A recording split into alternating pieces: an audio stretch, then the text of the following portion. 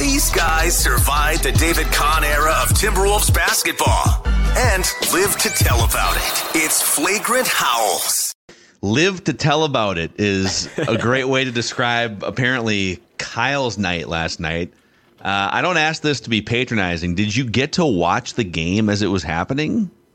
Yeah, I recorded with Dane earlier today, and I said a lot of times I'll joke that the Timberwolves saved my life, but last night they actually did, because it was, I think the more I research it, I believe it was probably salmonella or some sort of bad chicken I had on Sunday. But yesterday I woke up and just wasn't feeling right. And then I am one of the dumber people on earth. So I was like, well, I'll just go to the gym and work it off. And then it got worse. And then all of a sudden I was just crying into a toilet while my laptop was to my right. And it was just basically me, Grady, and Jim Pete hanging out in my bathroom for 4 hours watching one of the better Timberwolves performances of all time. So we're back. We're eating plain toast. We've got a Gatorade. Okay, we're back. Let's go. But I don't think I had as much fun yesterday maybe as you and Judd and Declan. So no, we were inside Target Center for that game, and wow, dude, just like all the feels inside that building last night. I mean, in the last week they've beat. I mean, they played better against Denver than they did against Boston last night. So they beat Denver, the defending champions. I think Boston might be the best team in the NBA right now after the moves that they made during the offseason. We'll kind of see how it plays out. But to not even really play your A game last night, we'll get into all this stuff. Like, I mean, Karl Anthony Towns was awful last night, and Jaden McDaniels was like 1 for 9 in the first half, and then he flipped the switch. Like, the Wolves probably played their B- game last night, and they beat Boston in overtime, and Anthony Edwards was a celebration, dude. It was so much fun in that arena last night. I was texting Jim Pete this morning, and he said just the shot making, that Mike Conley 3 late in the game. Obviously, every shot that Ant made late fourth quarter overtime, Jaden, he said it gave him goosebumps. It was like it felt like a real playoff atmosphere. And yes, the Wolves have actually had some, playoff games recently. Those series didn't go the way we wanted, but it's just cool, man. I always come back to my take that the fans of this franchise have had the worst return on investment of basically any fan base in the country in any sport. So for them to get a meaningful game on November 6th against, I mean, it's been a crazy week of basketball, right? Like, they beat the defending champs all after everyone wanted to fire Chris Finch after the Hawks game, but it's like they beat the defending champs and they blow out a Jazz team that was probably way more fun last year than it was this year, and they kind of punk Walker Kessler and all that stuff, and then go toe-to-toe last night with the best team in the East, a title contender, and to see Ant do it on both ends, to see Jaden and his maturity and his willingness to kind of keep shooting. And they did it all, like you said, despite Karl, which I'm sure we'll get into as well. But just a really, I would say maybe only a little pushback, because I thought they played maybe more of like an A- game or like a B+. I just thought there's so many things that this team can still do and tweak and fix and get better at, but yes, they never really let go last night. And it was, I think the Celtics' biggest leader was 8. It was just for most of the players that played, it was a very mature, professional game by a team that we constantly debate, are they young or are they old? Last night they looked like a mature, older team, and they did it with their defense, and I think that's another sign of maturity as well. They're kind of buying into defense being the thing that's going to travel from game to game and from quarter to quarter, and so they're definitely, and they've got some of the best individual defensive players in the league. I mean, Rudy Gobert. I mean, right now today, Rudy Gobert has the best individual defensive rating in the NBA. Karl Anthony Towns actually second, by the way. So I think even though his shot hasn't come around, and there was just a bunch of classic cat behavioral stuff last night, he also is buying into, okay, rebounding and defense and get your ass back down the court, sometimes for him anyways, when he's not complaining to officials. But Jaden McDaniels, okay, we're going to just put you on Jason Tatum here and make his life difficult for the fourth quarter. And then when Anthony Edwards wants to lock into, that dude played the last 13 minutes of the game with 5 fouls, and he's still like pounding the floor, clamping both Jaylen Brown and Jason Tatum. He had the tie-up situation. So I think 2 things stood out among a million last night. That this team actually loves playing defense. They love clamping teams. It's November in the NBA, and these guys are like pounding the floor. Let's play some defense. And then secondly, we're seeing Anthony Edwards figure out how to manipulate games and be the best player on a court that also included Jason Tatum. Like, Jason Tatum was awesome for most of that game last night, and he was the second best player on the floor. And it's not just Anthony Edwards scoring either, dude. Like, it's efficiency, it's finding teammates, it's Jaden McDaniels in the corner over here for three. Like, that should be me setting him up for that shot. It's Mike Conley over there. So it's playmaking, it's efficiency, it's defense, it's offense. And we're just seeing it. Everything looks like it's moving slowly for Anthony Edwards. Like, he's seeing everything much, much more slowly than he did maybe 2 years ago. Yeah, and you brought it up, so I think that's, unless you have a specific thing you want to start with, I wanted to just start with maybe a little update to our leadership power rankings, because there was that moment, and I tweeted it out right after the game, but Jaden was 1 for 9. Jim Pete was all over it, that the Celtics were treating him like a bum, just standing off of him 8 feet, making him shoot, daring him to shoot. Ant drives to the middle, kicks it to Jaden in the corner. He hits that 3. Celtics call a timeout, and immediately Ant starts clapping his hands in Jaden's face, giving him a pep talk.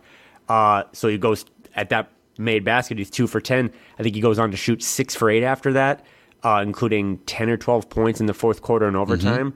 You love that stuff too. I know you do. Like, that's leadership. That's just, it didn't have to be, Ant could have just done so many other things. It didn't have to connect his teammates or build them up. But in that moment, and he said it after the game too, he's like, when I'm playing bad or when my teammates need me, they continuously trust me and they continuously feed me the ball.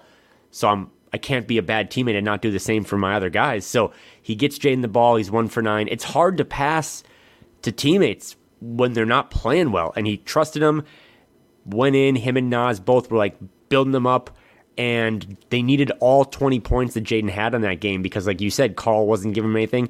Not a lot of their guys were giving him much offensively. So I just thought that was, as much as I love the 30-some points that Ant had and the assists and the rebounds and the defense, it's like I also just love that as a 22-year-old, he knew in that moment, not only do I need to pass it to Jaden and trust the teammate and stick with the offense, I got to build my guy up, inflate his tires a little bit. And if he's not the leader of this team now, we've kind of agreed that this is his team. If he's not the number one person in our power rankings, because that might still be Mike Conley, he's definitely elevated himself up to like number 2. And a year ago, man, I don't think he was in our top 5.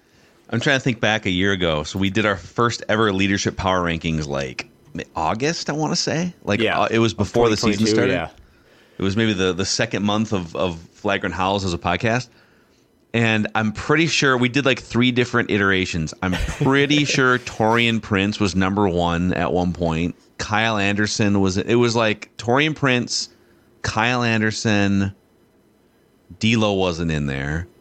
Cat wasn't in there. No, it was a bunch of. I just remember that we kind of came to the agreement that the young Austin guys, Rivers did. Like Austin Rivers was in the top ghost of Pat Bev, Glenn Taylor's assistant. Like, there's a lot of people in the top 5 that weren't Ant and Jaden, but.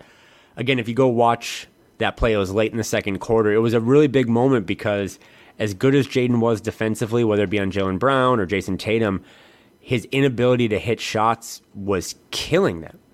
And it's hard as a player to not only be 1 of 9, but I've dealt with this a couple times in pickup, like where guys are just daring you to shoot. That mentally screws you over so hard.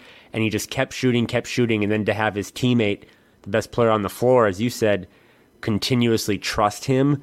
It was big because, and this ties into Jaden's extension and all that stuff, but at some point, as this team navigates moving forward this season into seasons in the future, they're going to need Jaden to be able to score more too. That's why you pay him $27 million a year. So I just thought it was a really cool moment for Ant, cool moment for Jaden. Ant's so good post-game, always feeding his teammates and building them up, but in the moment to build up your teammate and not, I don't know, Dane brought up a good point today about Carl kind of showing Jaden up early in the game, which is something Carl normally doesn't do, but I hate that stuff. I hate when Rudy Gobert was showing up his teammates last year. Yeah. It's the little things like that, right, that aren't necessarily on Basketball Reference. It's just chemistry and trust and leadership. Those things are equally, if not more important than in the shots you take and the shots you make. I do think we should actually rank the leadership power rankings. We can't bring it up and then float some names. I think we should go. Let's come up with, you and I are a committee, and we'll come up with a top 5 right now.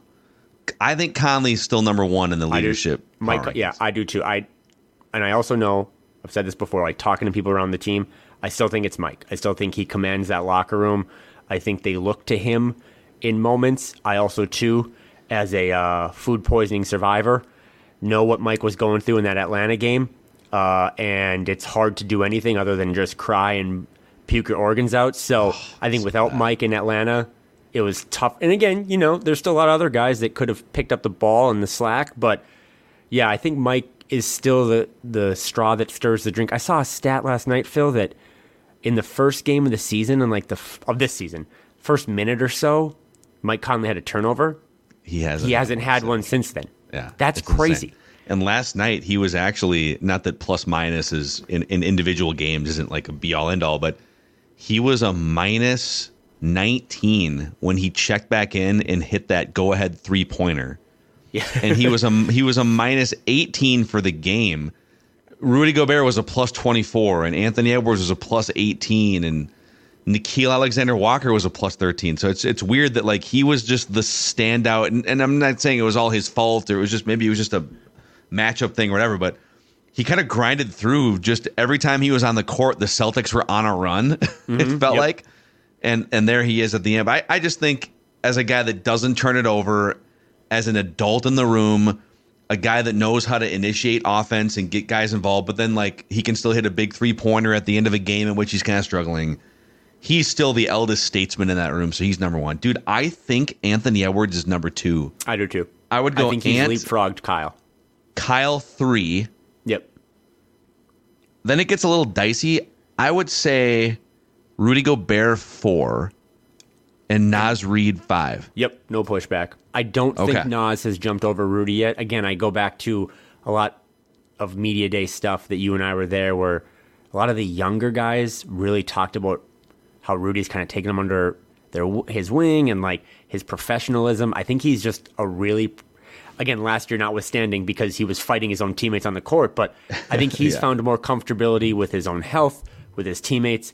I think the younger guys look up to him and his work ethic, the way he grinds, the way he's in the gym after practices and after games, still working on his body. So, yeah, I think Mike still is the CEO of this locker room and on the court. And who do we have 3?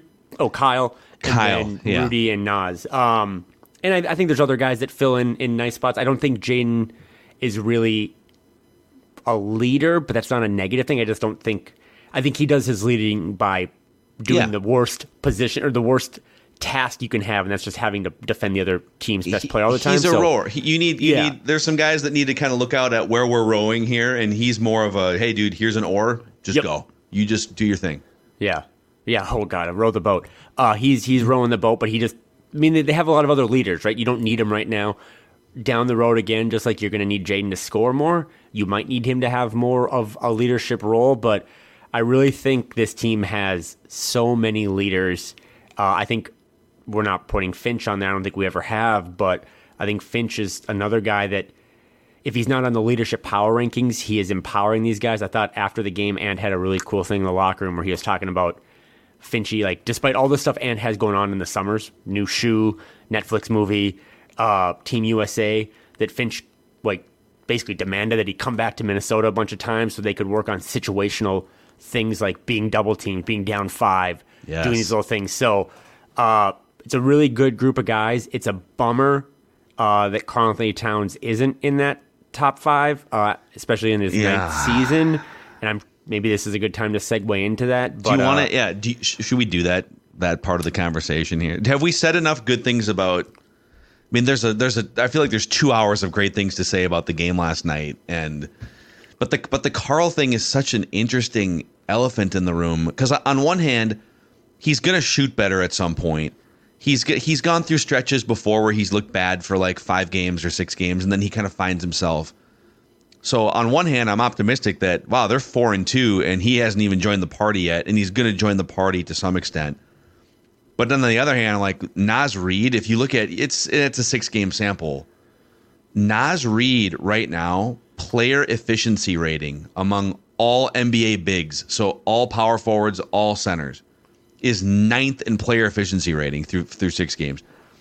Naz Reid is 9th among all players, period, in win shares per 48 minutes. So we're dealing in super small samples here, and Karl is going to play better than he did last night. But it's a dynamic. It's a dynamic right now. Yeah. I don't want to regurgitate any of this stuff I said earlier today with Dane, but to me it's more complicated than just trade Cat or dump Cat. And that doesn't mean that I am very much no player on this team, because you still get criticism, right? Even if you're 4-2 and you're on a little hot streak, there's still plenty of criticism to go around, and this thing can get better. Anthony Edwards took a couple dumb shots last night. Like there's criticism. Yeah, there's always criticism. And that should, if you're a Timberwolves fan and you've been in the mud for 34 years, like that should make you feel optimistic that this thing looks pretty good right now. And there's so many different things that they can get better at. But when it comes to Karl, I just think it's more nuanced than trade Cat or get rid of Cat. I have no pushback whatsoever on the emotional stuff. The showing up the officials, that's just been a staple of his career, and it's a bummer.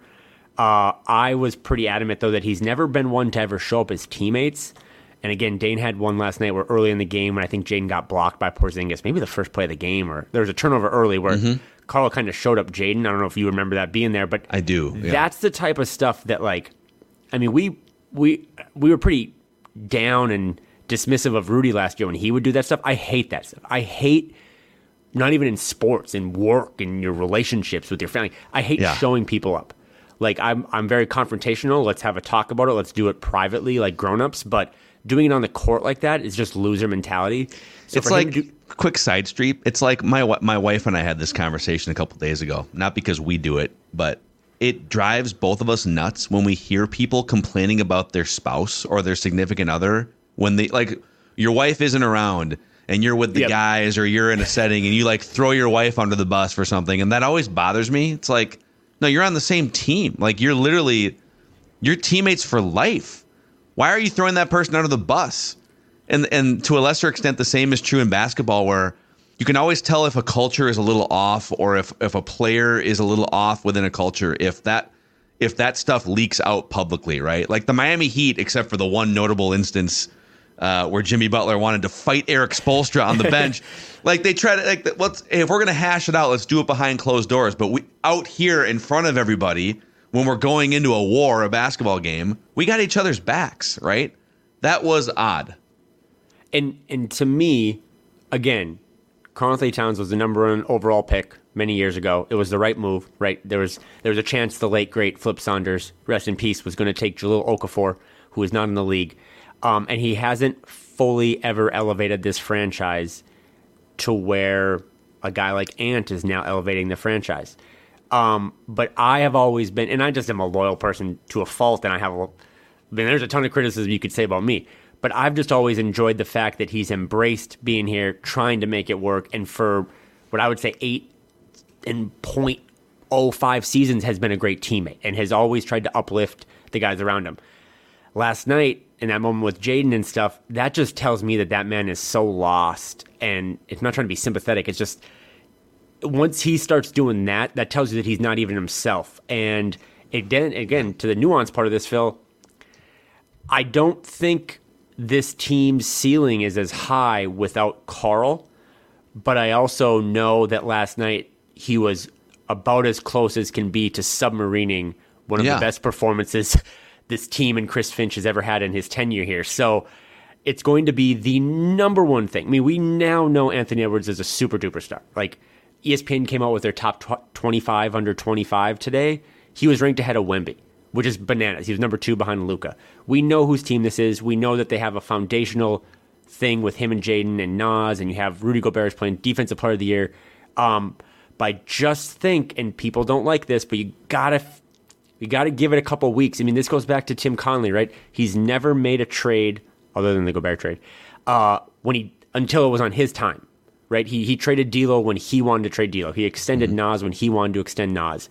I think if they end up eventually trading Karl, they'll do it on his timeline, probably February. But I just think they got to see if they can I don't know if it's a lobotomy or a sports psychologist, but they got to get into his head because he's still a really good player. If he would have hit 4 of those 7 threes last night instead of 1, they'd probably blow the Celtics out. Yeah. But I don't know, man. It's once he started acting up around his teammates that really, he's always acted up against the officials or the opponent, but yeah. I hate that stuff. And this team has too many good things going for it to start. Again, it's why we hated the Kyle and Rudy situation last year. It's like, don't do that. Be professionals. Like you said, if you're going to criticize your spouse, criticize her to his or her face in a private setting. Don't do it behind their back or in public or whatever like that. And it's like sort of 3 categories of stuff that he just continues to struggle with. It's stuff that, okay, if you're in your second year and you're a little foul happy, all right, you're going to iron that out. So to me, the 3 categories are fouls, emotions, and then offensive consistency.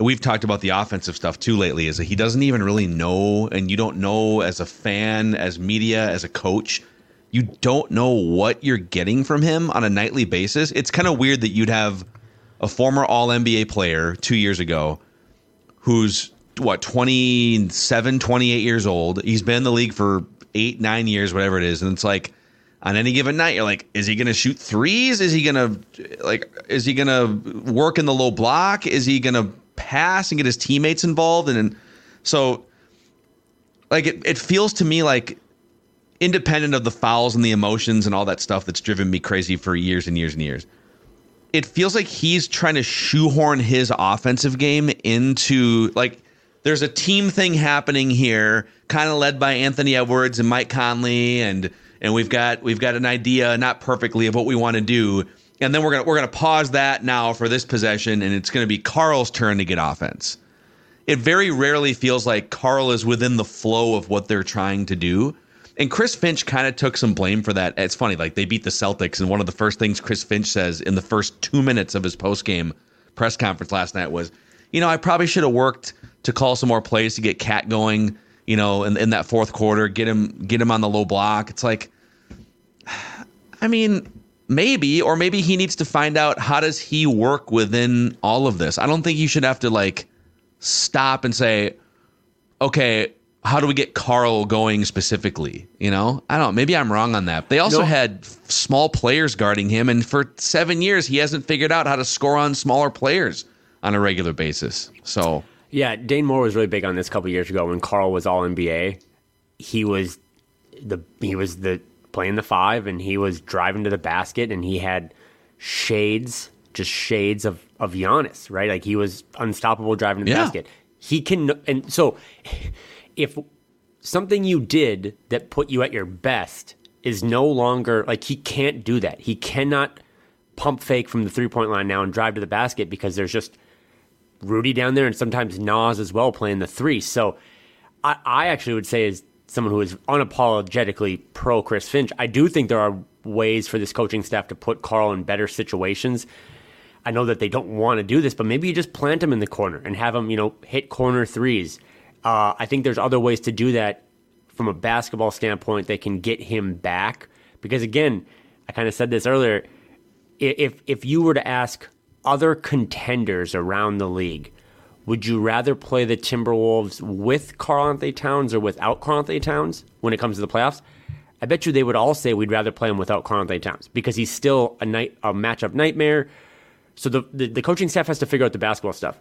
But Karl has to figure out the mental stuff. And that's where I think he's losing more and more fans at a rapid. I mean, I couldn't believe that after 30 seconds of last night's game, so many people just wanted to talk about Karl. Like, I get it. We got to talk about it. But maybe today, maybe tomorrow, like, I don't think there wasn't one of the first 12 things that came to my mind after that game. The mental stuff, it's all on him. There's no more excuses. He's doing the same stuff. Like, I don't mind that he was 1 for 7 from 3. I trust his shot will fall, but he had that first possession, I think maybe in overtime, where again, he just drives on Drew Holiday and just gives him the arm bar. It's like, dude, they're going to call that. they're not going to give you the whistle, right? Your teammate, Anthony Edwards, doesn't get a good whistle.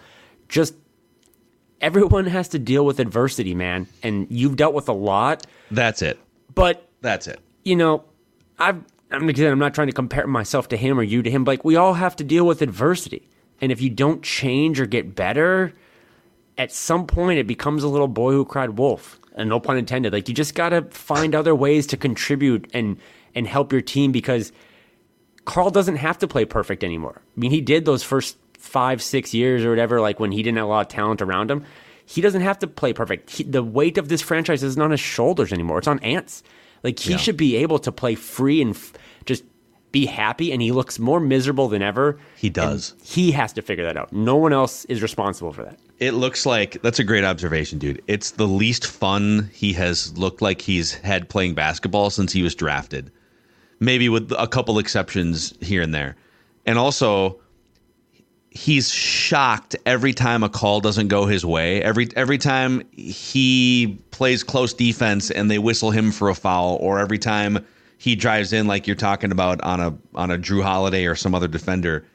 You know, we've used poker analogies up and down this show for the last year and a half. It's like, if you're going to be a professional poker player, one of the first things you have to know is that you're going to lose a lot of hands. Like, even when you have the best odds in an all-in situation, like, you might only be an 80-20 favorite. So you need to go in mentally preparing yourself. Hey, I'm going to play in a poker tournament, or I'm going to play like 8 hours of a cash game, or I'm going to play blackjack or whatever. Like, I'm going to lose 20 to 25% or whatever that percentage is.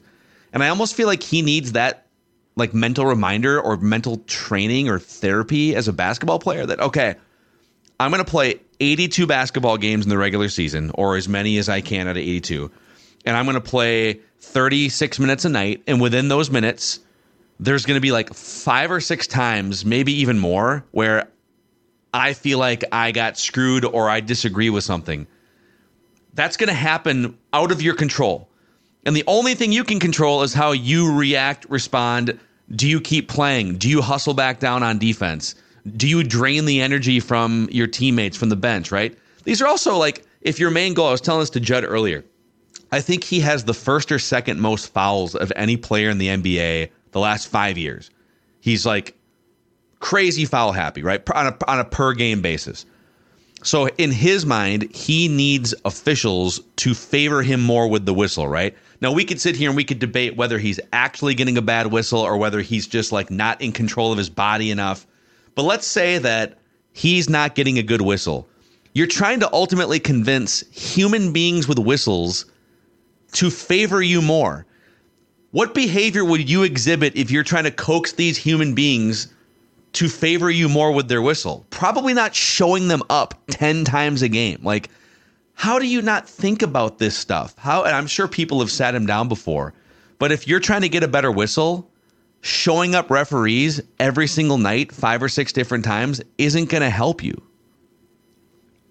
Yeah, I have no pushback. Sorry, I'm just like I just come back to, and you had said that I can't remember what your exact stat was, but like Rudy Gobert is basically, analytically, the stats are saying he's like the best defender right now in the league. Mm-hmm. But Karl's defensive stats are really good. Best of his career through 6 games, right? And I saw this earlier today, that I think the Timberwolves' offensive rating with him on the court is higher than it is for any other player on the team with at least 20 minutes played. Mm-hmm. So, like, there's a lot of stuff still that's like, hey, you're doing a lot of things well, even though maybe production standpoint it's not really, but it's just I started to coin a term like this, energy vampire of just don't suck the life out of you got a good thing going.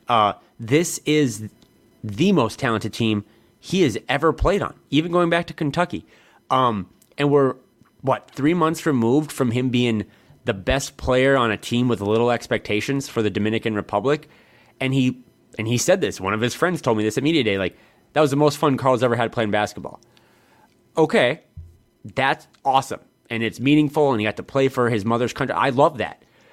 But you have to find a way to bottle that now for this, because you're Why is this not fun? Well, yeah, why is this not what this team has expectations, but you're not the guy that has to answer the questions anymore, right? Like that's why I still, even if I've decreased a little bit of my love and excitement for him, like I still come back to he stood there for many years when this team was a dumpster fire all around him and wore the shorts and held the flag. You don't have to do any of that anymore. You just have to do the little things, right? I mean, Rudy Gobert has really embraced now, not only is he a defensive have a question for you about him as well. But yeah, he's just been awesome. But I think he's just diverted back to being a $40 million role player because he knows that I don't have to be the guy. That's how he was at his best when he was playing with Donovan Mitchell in Utah. For Carl, it's like, yeah, this isn't the Dominican Republic anymore. You're not the best player on the team, but, wouldn't it be more fun to play with more talent and have expectations? Like, doesn't that make you feel alive? It almost feels like with the Dominican Republic example and then comparing just the utter sort of look of dread on his face for half of these games now compared to maybe 5 or 6 years ago when they were a bad team with lesser expectations, but he was clearly the best player. I do wonder if he just tends to have more fun when he's the only child on the team. Like, he's the best player on the team.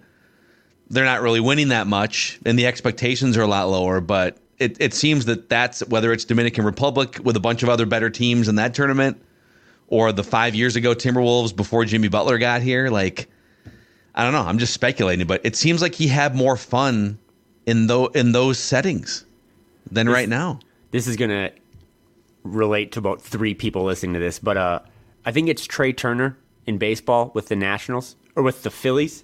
He's with the Phillies now, yeah. Yeah, he was signed a massive, massive contract with the Phillies in the offseason like a year ago or whatever, but he had like a really bad start or whatever, and the Phillies fans decided to just randomly start giving him standing ovations when he came up to the bat, and it led to like his career or season taking off, and it was like one of the coolest little random fan moments of all time. I think Carl could have shot 3 for 10 last night with 7.7 turnovers and 6 fouls and had gotten sympathy from the fans had he not done just all the theatrical stray voltage stuff, right? Like, he's clearly going through it, man. Like, that's a fact, like, confirmed. He's going through it. He doesn't know who he is right now, and I sympathize a little bit, but I go back to the other side of, like, the criticism. He's the number one guy that should be criticized right now because it's like, you helped keep this boat afloat, right? For the rowing analogy, like, you helped keep this thing from not moving to Seattle. Like, now your life should be easier and you should be having more fun because you have more talent and your team's actually winning games and they're not calling you an empty stat guy. And for him to not embrace that just is really frustrating. And I get why more people are turning on him. I still come back to this team, in my opinion. I think you think this too. Their ceiling remains the highest if you have Carl playing good basketball. Because the alternative, and this will come up at some point, maybe be February or next offseason, if they do move on from him, like, what are the alternatives? I love Naz Reid, and he can slide into the 4, but this team still will have to outscore teams every now and then. They didn't play good defense against Atlanta, gave up a ton of points. They had to kind of shoot their way into that game in the first half. They're going to need more offensive firepower. I mean, last night, Jaden McDaniels took 18 field goal attempts. That was a career high for him. They're not flush with scorers, and if a team does just double ant for an entire game in the playoffs, you got to have a guy that can give you 5 or 6 threes on 10 attempts. So it is the number one question facing this team, but we also need to acknowledge that they're 6 games in. They've already fired their coach, I think, according to some people. So let's see what it looks like in 20 games from now. But as much as I think the coaching staff can do some things to help him out, Karl Anthony Towns has been in the league too long and seen too many things for him to not have a real self-awareness moment, look in the mirror and be like, what am I doing wrong here? Yeah, I want to hear your Jimmy Butler, Rudy Gobert. Topic. I was on some level of NyQuil, but I was thinking back to, we did our top 100 Wolves of all time. I think we had Jimmy second behind Kevin Garnett, or he was in the top 5 on any. By the way, we do have an update on. We have a couple things. We have filled out the listener that sent us the original top 100. So we did our 100, and then another listener sent 100 to 200, and then the original one sent us the last 87 players. So we now we'll get to it. We have a full ranking. And then we also have Kevin Swift is a listener who sent us his top 100 Timberwolves via NBA 2K peak career rankings. So we will get back to those Wolves rankings at some point. I think we just at this point need to rank every single player that's ever played for the team, just so we can get down to like who was the single worst That'd be something. If you're listening. But that's what one of these is. Apparently, there's only 287 players that have played for the Timberwolves. Oh, I'm so in. I can't wait. So we do have a full, complete list. Yeah. So I was just thinking back to our rankings, and Jimmy Butler only had really one good year here, and then kind of torpedoed his way out.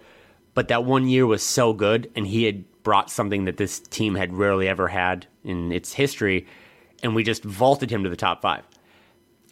We also did those rankings, and I think Rudy was always top 12? 15. Yeah, maybe top 10.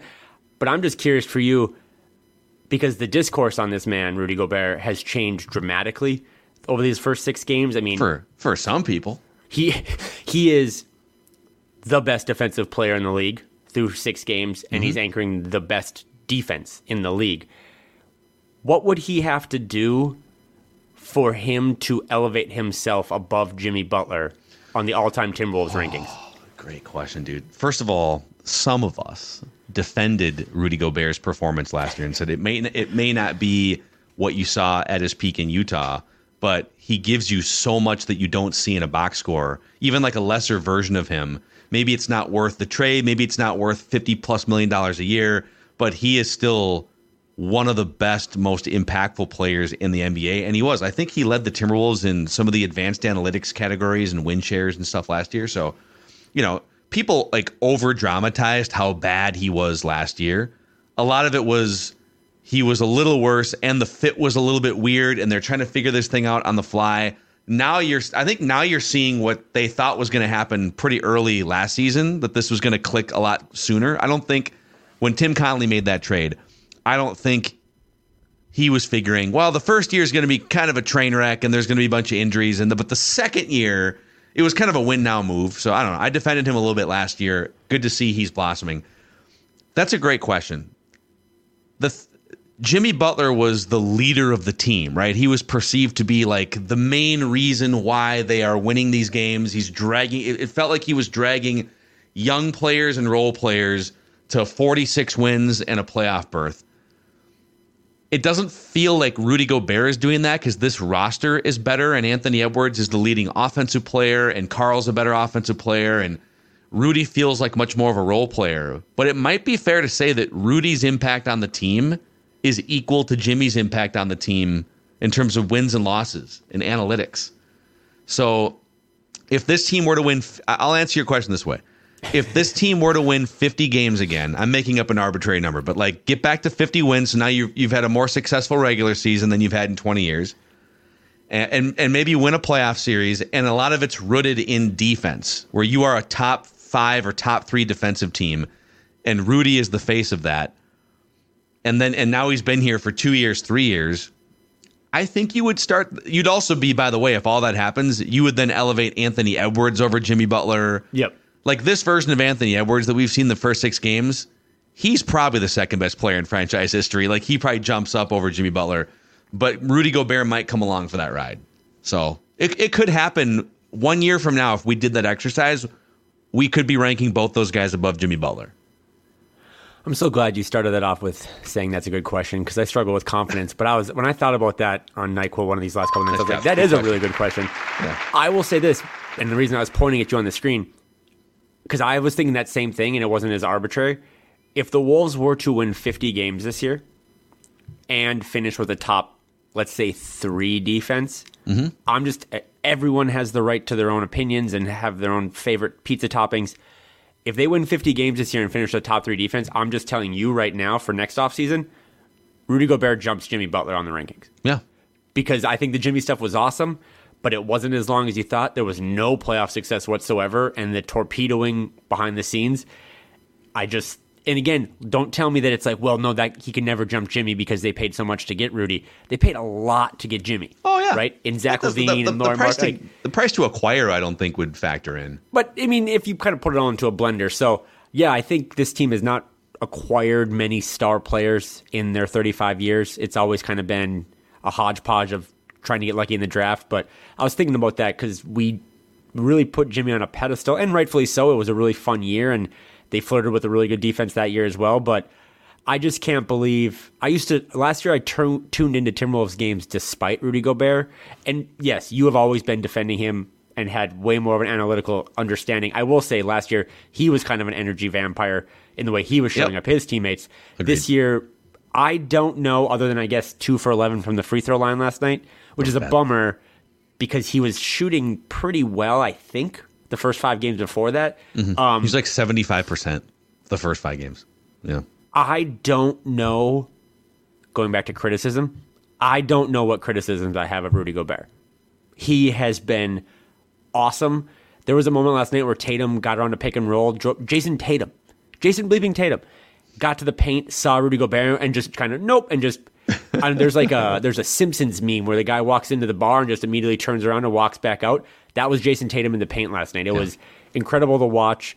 I think as much love as Jaden McDaniels has gotten, and I'm maybe the biggest fan, this team's still the head of it, the anchor of it is Rudy Gobert, and I just think, I was asking this to Dane too, I wonder what your opinion is. I think having a team that's built on defense is way more fun than being built on offense.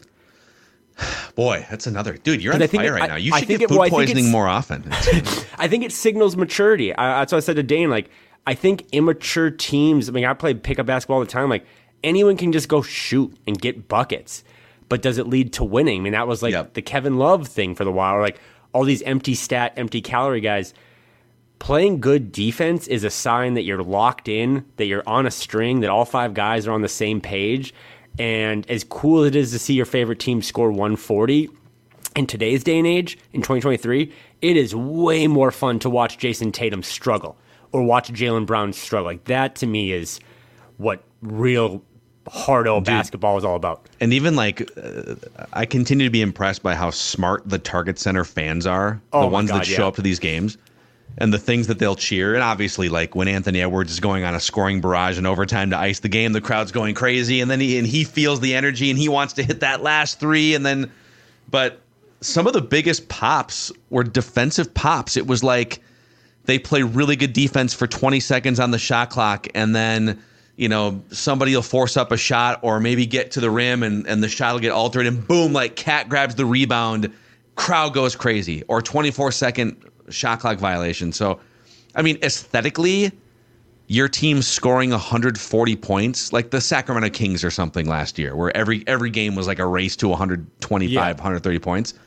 Aesthetically, that's fun. Like it's stimulating. It's 2.5 hours, and everyone's going up and down scoring. But if your goal is to watch your team be able to win games on a more regular basis, I think rooting it in defense the way that they are is more sustainable because it gives you a night like last night where 2 of your 5 starters literally can't hit a shot for the first hour and a half of real time, and yet you're winning, because and everyone's buying into it.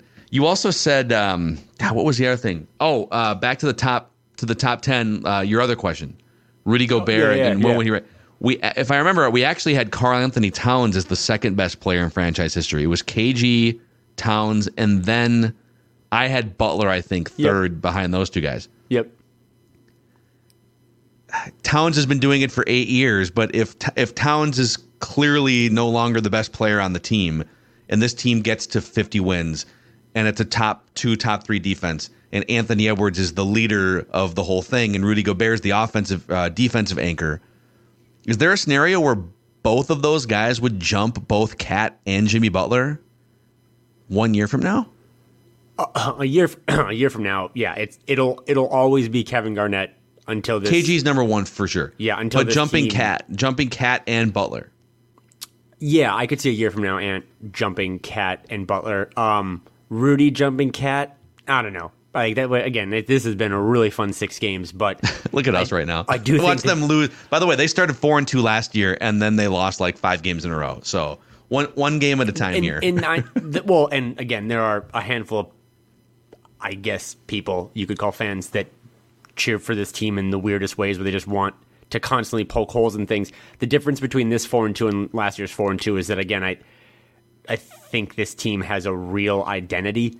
Yep. And last year they were just kind of making it up on the fly, and that's why they were just kind of like trying to get a win any night they could. This year's team has a purpose and a real persona about them. So, yeah, and I always think back to that Hawks game. Like, I don't know if they beat the Nuggets as handily as they did if they don't have a slip up earlier in the season. I do think these games are intertwined that, if you have an embarrassing loss on one night, that refocuses you. But yeah, I just think in general to be 4-2 with also too, going back to your Target Center fans thing, like you put up a cool video last night about Naz Reid when he entered the game and just the fan. I'm telling you, man, these fans they deserve it and they've been great. I mean, we're a year removed from doing way too many podcasts about booing people, right? And that was deservedly so. So I'm glad the fans, it's been great. I think the Wolves are off to a 4-0 start at home for the first time since 2004. Sounds about right. It's cool to have like your favorite team, the team you cover, have a home court advantage and have, the fans are awesome and they're really, I like brickin' for chicken in the fourth quarter. I do love that as well. Grady loves that. But yeah, it's just been a really cool start, and then it doesn't get any easier. Go look at the November schedule, by the way. It's brutal, dude. Every November so game tough. is awesome. I was like Pelicans coming up, so Zion. Then Wemby on Friday, 2 Warriors games, Suns, Pelicans, Knicks, Tibbs, Sixers, Joel Embiid, Kings, Grizzlies, little history there, Thunder, and then they end the month with the Jazz. So when's the next game that you would say? Like when do they get to play the Hornets and just have like a smoke break? That's December 2nd at Charlotte. Wow. Okay, cool. That'll be the first game in December. Yeah. Yeah. But that's even that. Like we know this team was not good against below 500 teams last year. So I think you probably rather them keep playing these good. I mean, Anthony Edwards clearly shows up against the Bostons and the Denvers. So the first in season tournament game is going to be this upcoming Friday, right, at San Antonio. I think that's the first one, and then the back-to-back against Golden State. So. Dude, I told you, by the way, this is going to be a shorter episode because you have food poisoning, and I'm sorry, man. I've kept you for like 50 minutes here. I'm all drugged You're grinding out. It's your second podcast. I got to ask you quick before we close it out. Like, now that you're back, you're living in Minnesota, you're back around the team in the stadium. Like, you've been going to a lot of games, been just getting back to the media room a little bit. Like, give me a quick 30-second synopsis of like what's just your overall thoughts and how's it feel, how a temperature of the room and everything. I think like.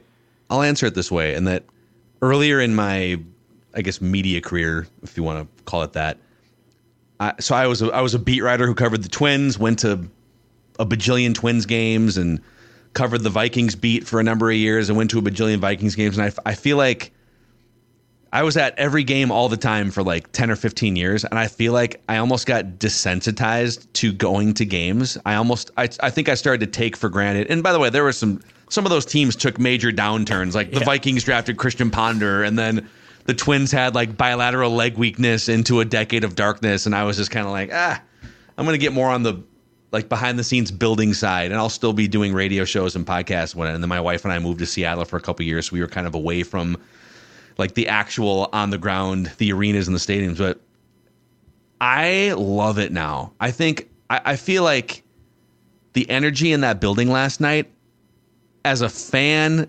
and as someone who does this for a living, spouts off about Minnesota sports, I am addicted to that energy. Yeah. A winning team with something to prove and something to show, right? Like what the Vikings are building right now, what the Twins showed you at the end of the season. I love that energy, and I feel like we haven't had enough of it in the last 10 years around here for all these teams.